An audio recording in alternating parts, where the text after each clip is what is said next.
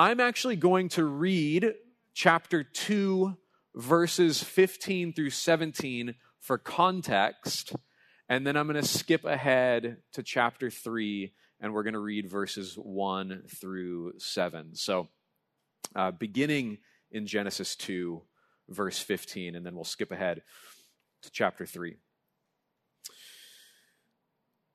The Lord God took the man and put him in the Garden of Eden to work it and keep it. And the Lord God commanded the man, saying, "You may surely eat of every tree of the garden, but of the tree of the knowledge of good and evil you shall not eat. For in the day that you eat of it, you shall surely die." Chapter 3. Now the serpent was more crafty than any other beast of the field that the Lord God had made. He said to the woman, "Did God actually say you shall not eat of any tree in the garden?" And the woman said to the serpent, "We may eat of the fruit of the trees in the garden, but God said, you shall not eat of the fruit of the tree that is in the midst of the garden, neither shall you touch it, lest you die." But the serpent said to the woman, "You will not surely die. For God knows that when you eat of it, your eyes will be opened, and you will be like God, knowing good and evil." So when the woman saw that the tree was good for food, and that it was a delight to the eyes, and that the tree was desired to make one wise, she took of its fruit and ate. And she also gave some to her husband who was with her, and he ate. Then the eyes of both were opened, and they knew that they were naked, and they sewed fig leaves together and made themselves loincloths. Would you pray with me?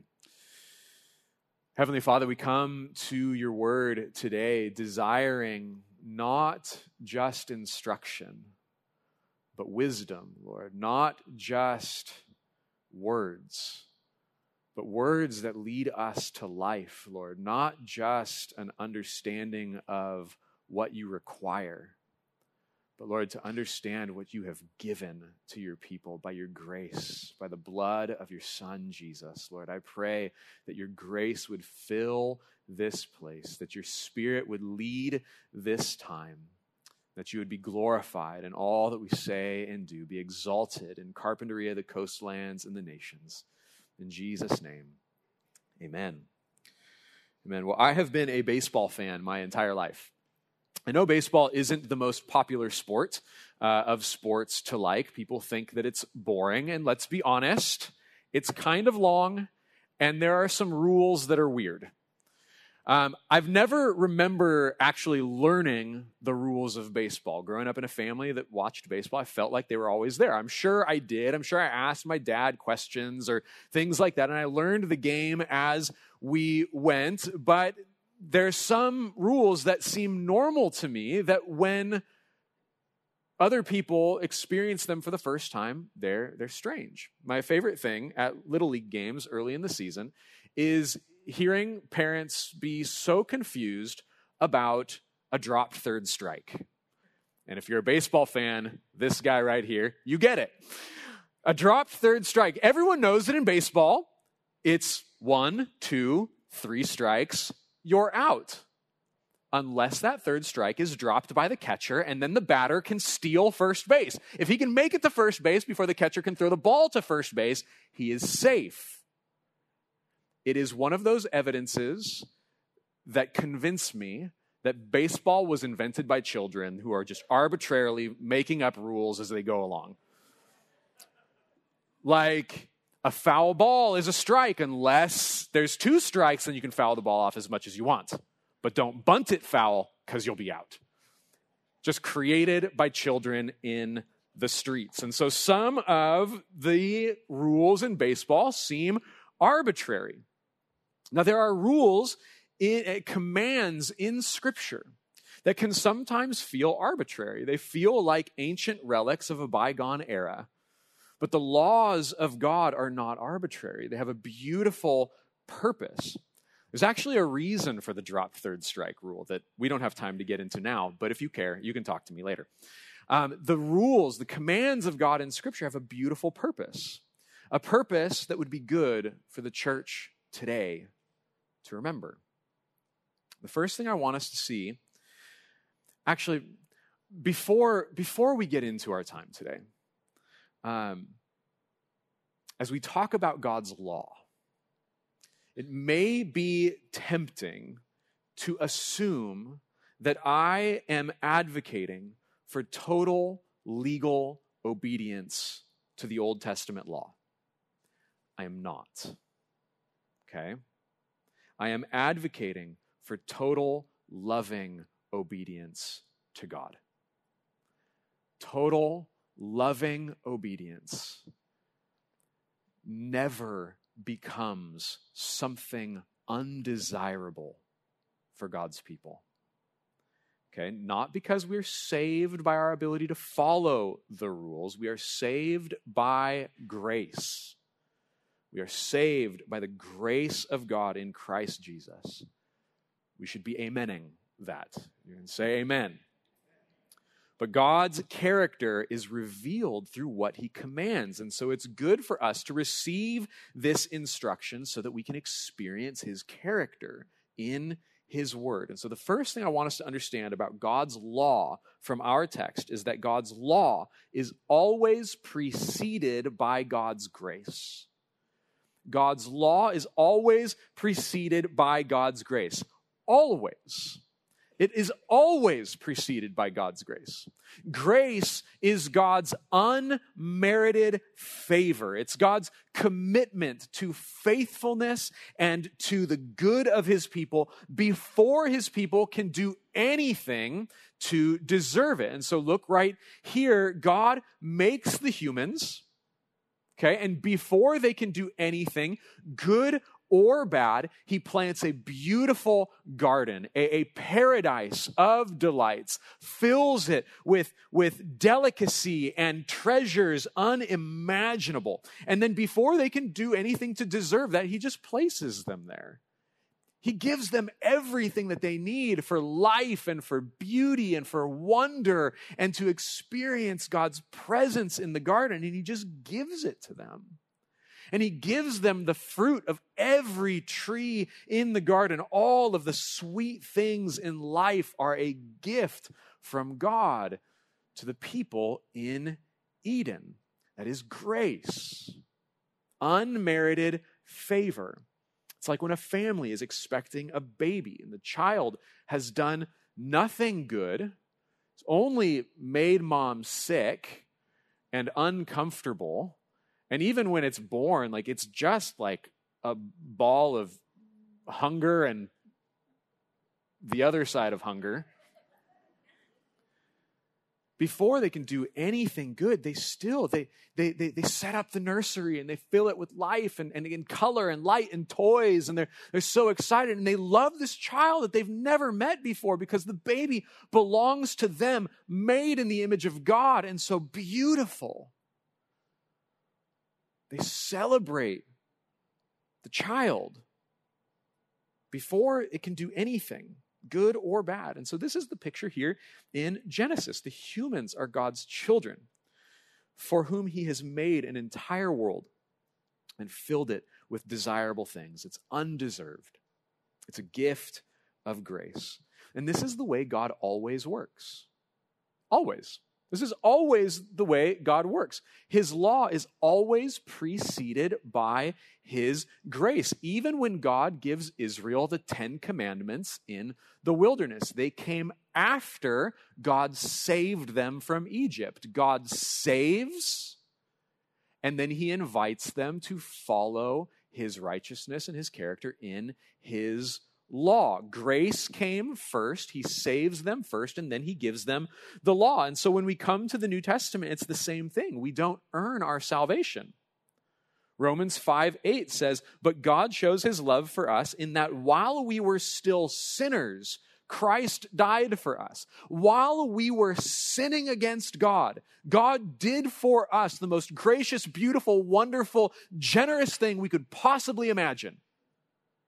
He died for us. Okay, there's no deserving in that. There's no earning in that. That is unmerited, undeserved favor. God loves you because he loves you, because he loves you. And he died for you because he wants good things for you, regardless of what you've done or what you will do. Grace, undeserved.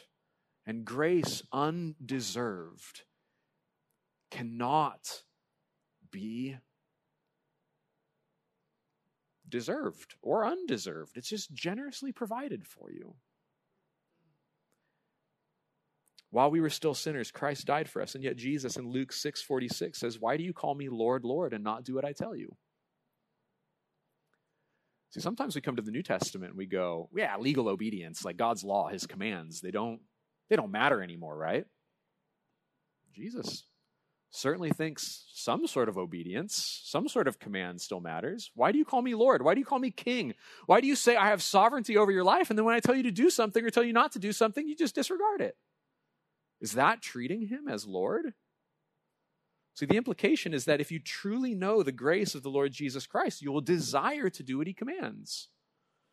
And so it's tempting to assume that since God's commitment to humanity is unmerited, it's tempting to ask, then why does he give commands at all? Okay, let's go back to the garden. If grace is unmerited, why is there a command at all? Why did he even put the tree there? Or why isn't the tree like behind lock and key somewhere? Why does he command them not to eat it? Why does he give commands at all? And so we'll see this in our text. Remember, this command in the garden, it gives us insight into all of God's commands. If you want to know about a word or a concept in Scripture, the best place to start is the first time that word or concept shows up. And so this text, we have the very first, thou shalt not. All right, we're familiar, thou shalt not from the Ten Commandments, from the King James. This is the first time God says in the King James version, thou shalt not eat of the fruit of the tree of the knowledge of good and evil. And so this, we have an invitation to see as a prototype God's heart in all of his commands, in all of his prohibitions, in all of his law. And so what I want us to see is that God's law is not only preceded by grace, but it is instruction in wisdom. Okay, law is not the way to be saved. Grace is how we are saved, but God's commands are still good because they instruct us in wisdom. Okay, the key to understanding this in the text is to see Adam and Eve, again, like children of God. They are like innocent children. Now, we can argue about whether or not children are innocent or natural-born killers. But we can't with Adam and Eve. This was before sin. They are innocent. They are blameless. Okay? They are innocent. They are unexperienced in both good and evil. They're like little children. Think about it. Who else can be naked and unashamed? Little children. Okay? And then as we become more self-aware, we desire to cover ourselves. Children are also those in Scripture who are said to not know good and evil. Okay, listen to how Moses describes children in Deuteronomy 1:39. And as for your little ones and your children who today have no knowledge of good or evil, they shall go into the land. So Adam and Eve are like children in here. Now, I'm not saying that they are children, but they're like children. They are innocent. They do not know good and evil. And so in this context, the knowledge of good and evil is the wisdom to discern right from wrong, good from bad. It's something that children acquire as they grow up and follow their parents' instruction. And they begin to learn from their parents what is good and what is not good. And the knowledge of good and evil is never portrayed as a bad thing in Scripture outside of this passage. The knowledge of good and evil is never described as a bad thing outside of this passage. Rather, it is a good sign of maturity and something to be desired. In fact, it's the very thing that King Solomon asks for when he asks God for wisdom. 1 Kings 3. And now, O Lord my God, you have made your servant king in place of David my father, although I am but a little child. I do not know how to go out or come in. Give your servant, therefore, an understanding mind to govern your people, that I may discern between good and evil, for who is able to govern this your great people?" He asks for something good. God answers his prayer. See, God doesn't come to Solomon and say, "Whoa, easy there, Solomon. Knowledge of good and evil, the right to discern good and evil, that is my job. Stay in your lane, Solly boy." No, God answers his prayer.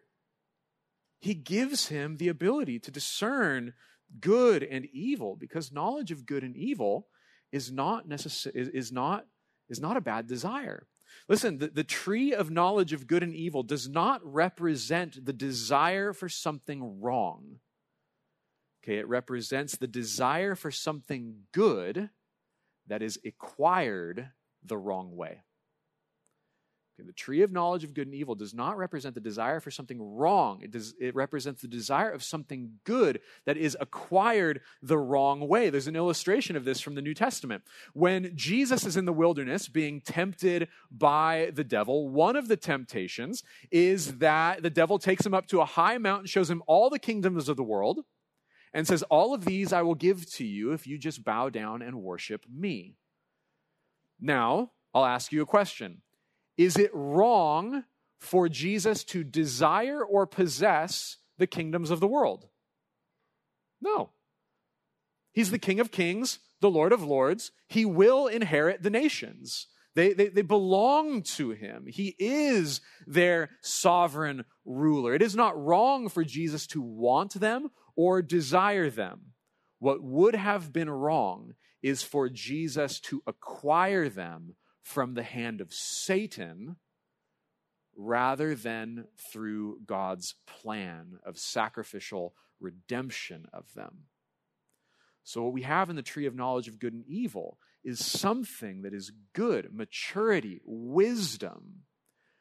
The question is, will the human beings receive that wisdom from trusting God in his commandment to not eat?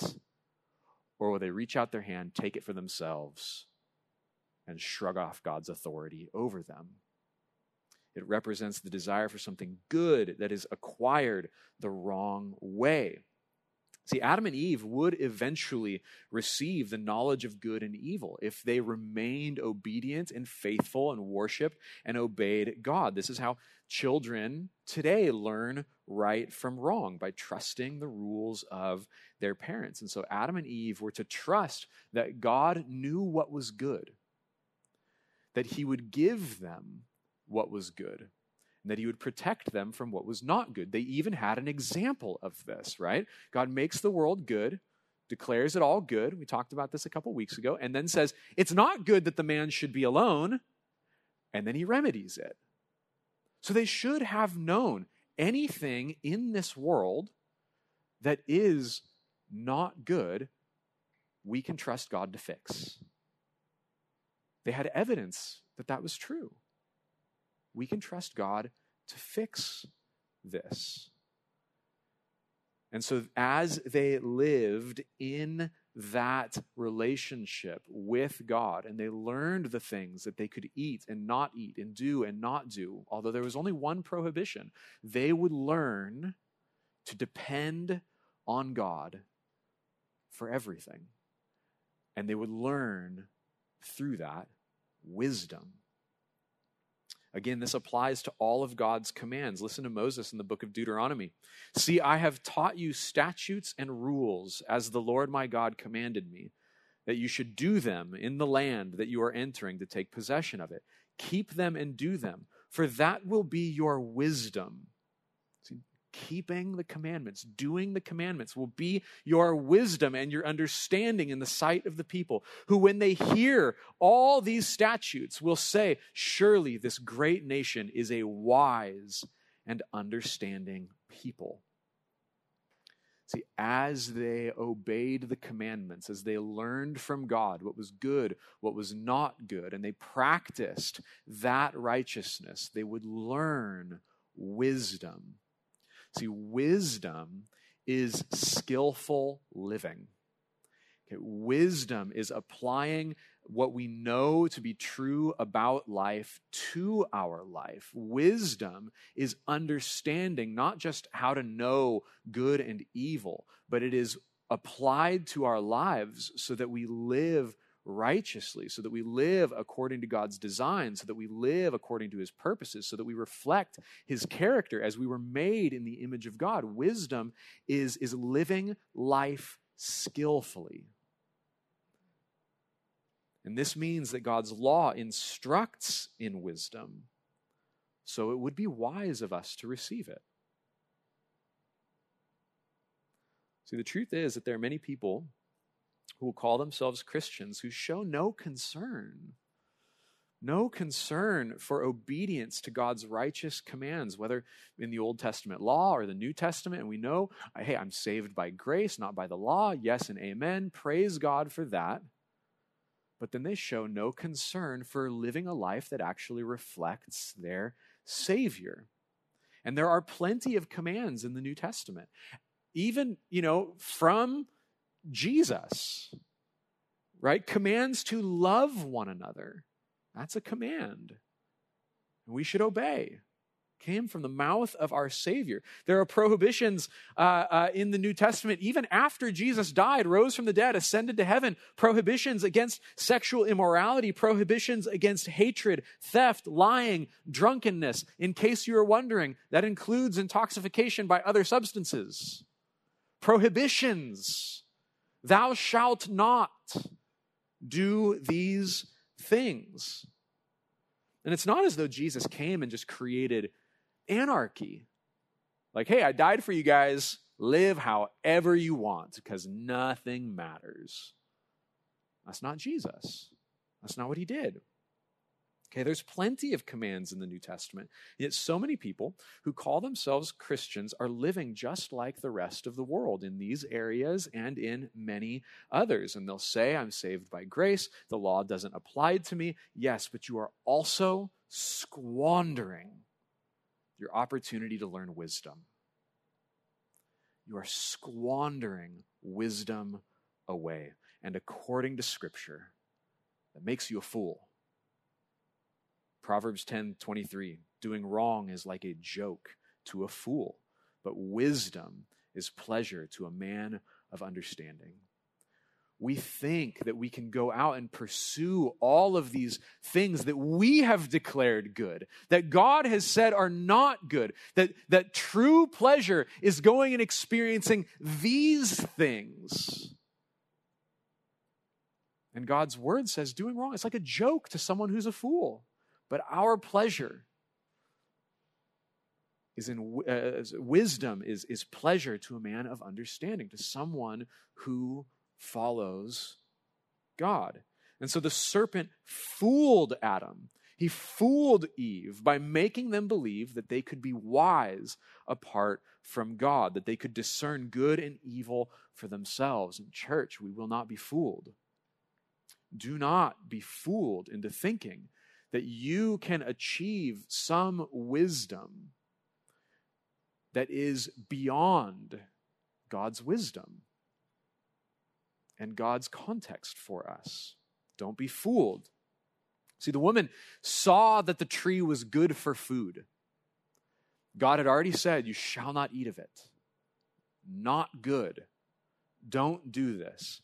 But even before she bites, she has already begun to discern good and evil for herself. And so the world that we live in today is a world that calls evil good and good evil. We've got it all mixed up. And we celebrate things that grieves God's heart. Just turn on the news and see the wickedness of the world, and they think that they're doing something good. She sees that the tree was good. She takes it and she eats it and she gives some to her husband. And their eyes are opened, and into the world comes shame and pain and death. See, not only is God's law instruction in wisdom, but God's law is an invitation to live, an invitation that they forfeited. when they chose to disobey.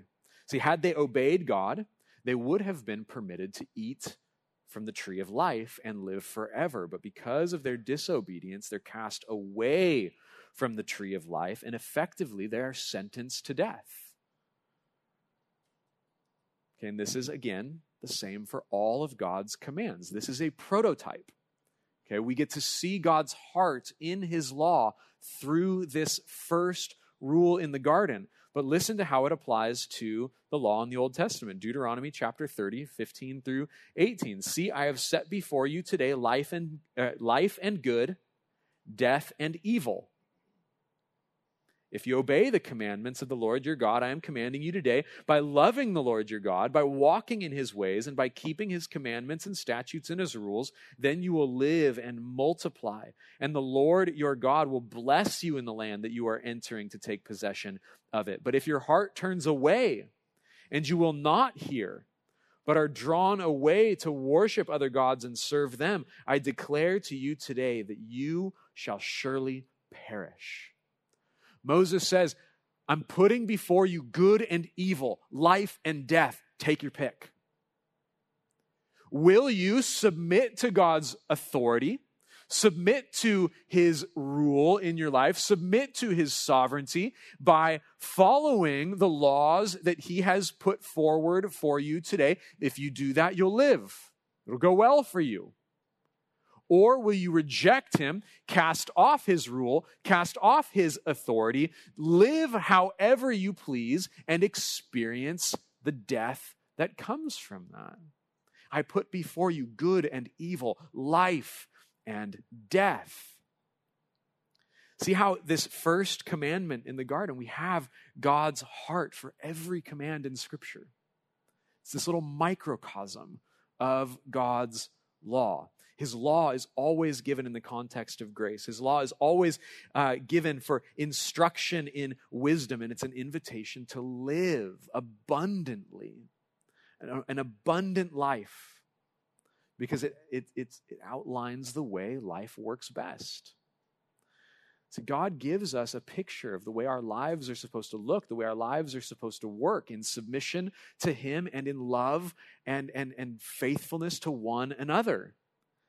And so all life works best with God in authority. And so ultimately, as I mentioned last week, what Satan accomplished by the temptation in the garden was convincing Adam and Eve that it's better to live in autonomy from God than in dependence upon God. He fools them. He says, God's holding out on you. These rules aren't fair. These rules, he doesn't have your best interest in mind. You would be better off out from underneath his authority. So go ahead and take it. This is what our culture teaches today. It's why I resisted faith for years as a young man. There's too many things that I liked to do that I wasn't going to be allowed to do anymore. And that just didn't sound like any fun. Christians were boring. There's too much that I was going to have to give up or too much that I wanted to be able to do that I wasn't going to be able to do. And so I didn't want to submit to God's rule. I wanted to be autonomous. I wanted to be my own rule. That's what autonomy means. It's self-law. I wanted to be my own law for myself. And some of you are here and you're not a believer. I'm so thankful that you're here and you're listening to the Word of God today. But I'm willing to bet that a significant factor prohibiting faith is not that you can't believe. You can't make that intellectual assent to faith. It's that you don't want to believe. And I get it. I was there with you. You don't want to believe because you know that if you did, your life would have to change. And there are some things that you enjoy today that would have to change. And that's a scary thought. It really is. Don't let anyone downplay that for you.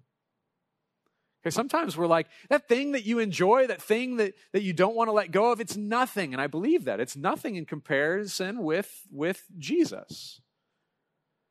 But you don't know that yet. You haven't trusted in that yet. And so it's scary to think of this thing that you enjoy not being something that you can enjoy anymore. I get that. It's scary. And if you're here today and you're a believer and you're struggling to give up the sinful pleasures that you've grown accustomed to, it's not that you can't give them up, it's that you don't want to give them up. It's like when I was younger and my dad was trying to quit smoking. He looked at me one day and he said, I just don't want to. I'll never forget it. He said, cigarettes are my friends. They're always there for me when I need them. My dad's friends killed him. Okay? Our sin is killing us. It feels good. It feels like it's there when we need it, but it is eroding. It's eroding us, just destroying us from the inside out. If you're wanting to experience God's closeness again, but shame and from your sin keeps it hidden from you, I want to invite you into the life that God invites you into today. And I'm willing to bet that if this is you, you've got, like, I can follow Jesus or I can keep doing these things and I don't know what to do, I'm willing to bet that the enemy creeps into your thought process and tries to convince you, not that you shouldn't believe, but he tries to convince you that you don't believe. You don't really believe that. You don't really believe this. If you believed this, then you wouldn't do the thing that you're doing. But since you want to do that, you're not really who you say you are. If that sounds familiar, it's because I too know the lies of the enemy. I hear his voice as well. You don't want to believe this. You don't believe this. You don't think this is bad for you.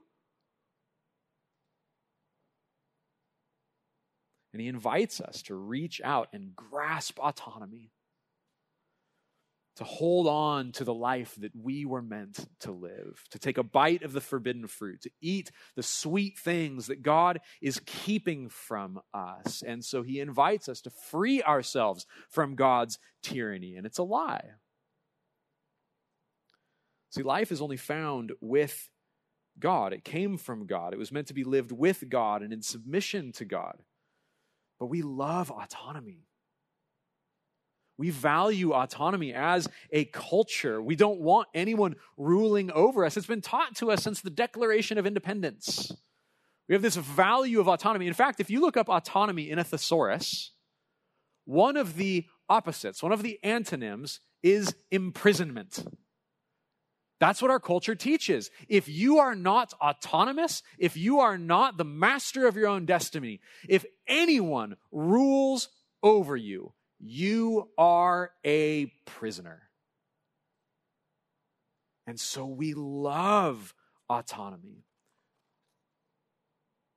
And so that's what the world teaches, that submission to God's rule means. It means you're a prisoner. You're not autonomous. This is actually illustrated very well in the 1998 Jim Carrey film, The Truman Show. Now, I know it's 25 years ago, okay? So, Westmont kids, spoiler alert, okay? You should still go see it, but I'm going to tell you how it ends. You had 25 years. You've had your whole life, okay? Truman Show. It's excellent. Truman Burbank, played by the illustrious Jim Carrey, was adopted as a child by a film director named Christof. And Christof has built the largest television studio on the planet.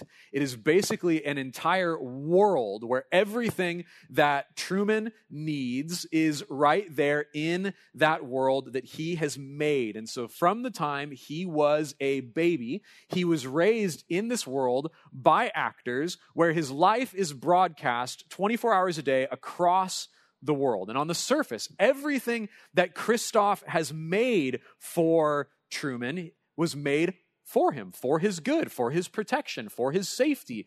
He's generously provided for. And as far as Truman knew, he had a good life. He had everything that he needed, including a wife and friends. However, none of it was real. None of it was real.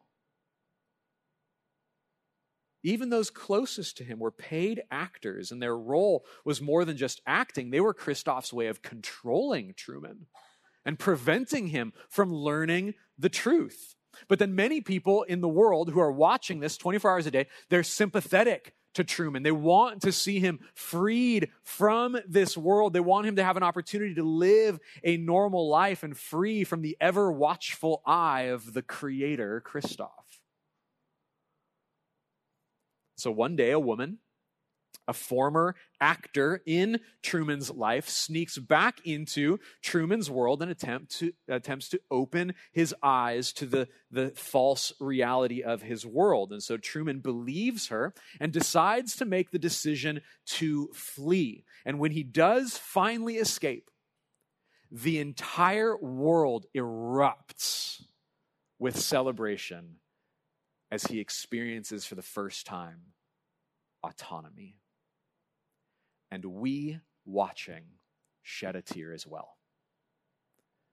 Because it's pulling on the strings of our heart, that what we truly need in this world is autonomy. And so on the surface, the Truman Show is just, it's good entertainment, but beneath the surface, many have noticed a much more sinister agenda. Did you notice? It's a perversion of Genesis 3. Many theologians and scholars and film students have identified this, that a human being, a true man,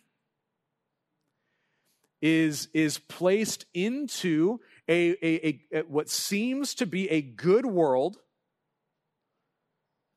and a former actor, a former servant, a former messenger who is opposed to this world that Christoph, or Christ of Truman's world, has made, sneaks into the world to open the true man's eyes, to get him to leave that world where real life will finally be experienced.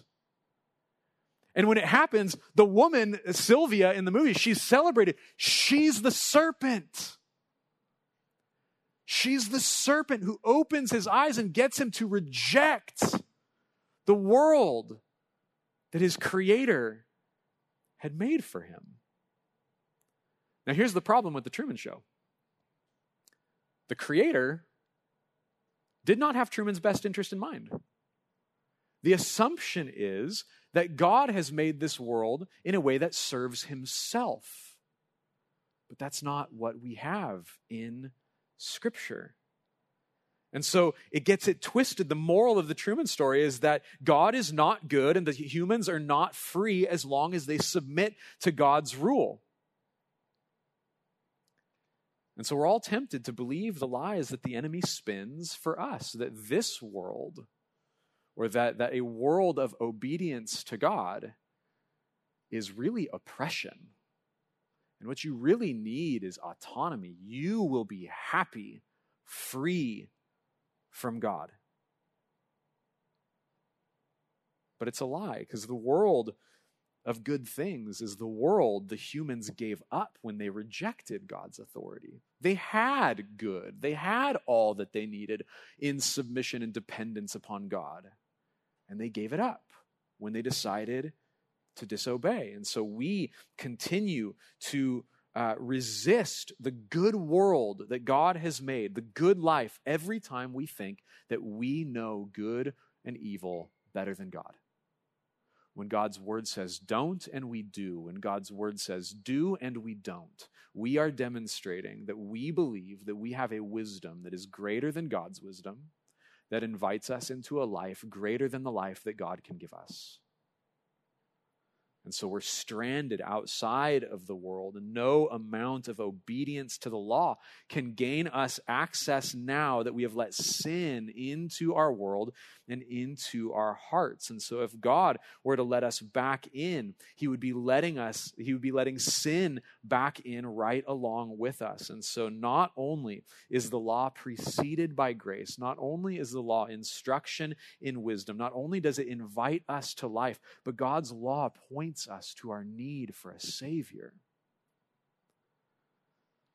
See, the problem with the Truman Show is that the creator is not good.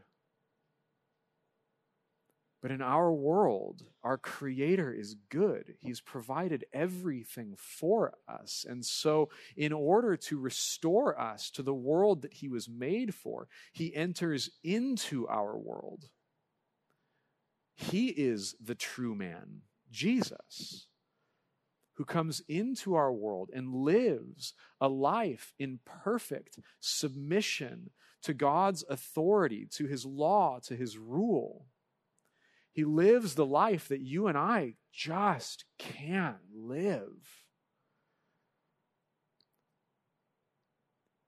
He's righteous. He's holy. He's wise. He's obedient. And so he enters into our world of brokenness, fulfills the law on our behalf. Jesus does not abolish the law. He fulfills the law. And the life that he deserves for his faithfulness, the life that is promised in obedience to the law, he lays down. Talk about a good God. He lays it down, says, hey, I will trade this for that.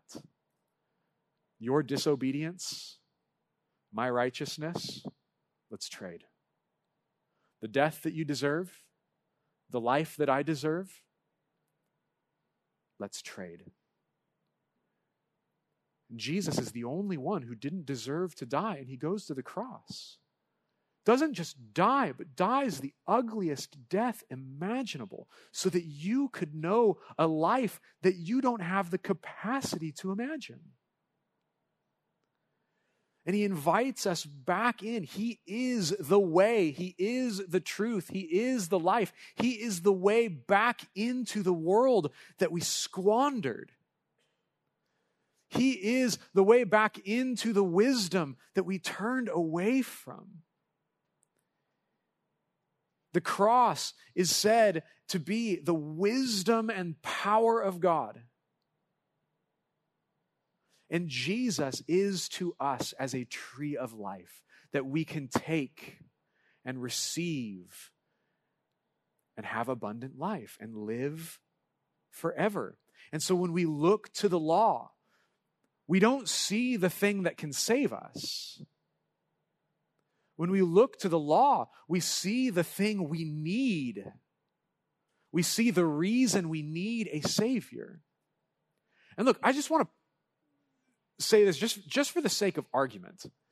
Even if we could be saved by the law, even if you could be saved by perfect legal obedience, it still came from God. So you can't save yourself. Look, if you're drowning and somebody throws you a life raft and you climb in, you don't get to say you saved yourself. Okay, somebody else saved you. They gave you the thing to save you. So even if you could be saved by the law, it still came from God. You're still saved by God. You need a Savior. We need God to save us, and He has. He has.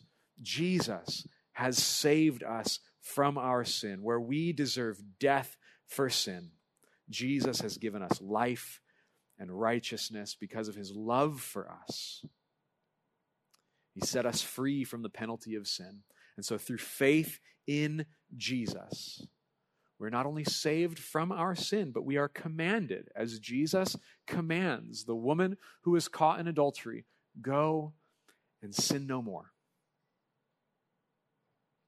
Church, if you have believed and trusted in Jesus Christ for the salvation of your sins, you are forgiven. You stand before God righteous.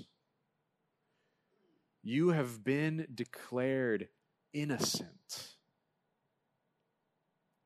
God looks at you through the blood of Christ and says, "In you I am well pleased." And he also says, "Go and sin no more." Go and sin no more. And he says also, "A new command I give to you." Jesus gives commands. He's the King of Kings, the Lord of Lords. He has the authority to tell you what to do. He tells you, love one another. A new command I give to you, love one another. It's preceded by grace. He has saved us by grace. Loving one another is instruction in wisdom. We would be wise to love one another. To love one another as Christ has loved us. To lay down our lives, to sacrifice, to serve the other person's good. It's instruction in wisdom. It's an invitation to life. The true life, the good life that you are meant to live is a life of love for God and love for one another. And it also points us to our need for a Savior, because we don't. We don't love each other perfectly. We don't love one another the way Christ has loved us, but that is not an excuse to stop trying. It's a reason to depend further on his grace, to recognize what he has done to love us, so that we might love one another. Reality Carpentry, may you be known. May we be known by our faith in Jesus that does produce righteousness and wisdom and fills us with life. May we love one another as Christ has loved us. This is the law of Christ. This is the command of Christ, and it is good news. Amen? Amen. Heavenly Father, we thank you that your character, your righteousness, your wisdom is revealed in all of your word. God, we thank you that our hearts are revealed in all of your word. As we read it, it's like a mirror. We recognize where we don't reflect you. But God, we thank you that in your word, we have the grace that we need when we recognize that we don't reflect you. We have the grace that we need. We have the salvation that we so desperately long for, because the word of God became flesh and dwelt among us. Jesus, you entered our world and you did what we could not, what no human being has ever done. And God, we just say thank you. You are worthy. You are worthy of life. You are worthy of glory. You are worthy of all honor, all praise. So we celebrate you, Lord. You are worthy of our praise even if you didn't save us, but you saved us. How much more will we erupt with gratitude and thanksgiving? Lord, stir us up to worship you. Stir us up to sing your praise. Stir us up to receive your wisdom, to receive the life that you give your people who call upon your name for salvation. God, and stir up in us a joy for obedience, because we know it's what we were made for, is the way we are meant to live. God, stir us up and empower us to live according to your good ways.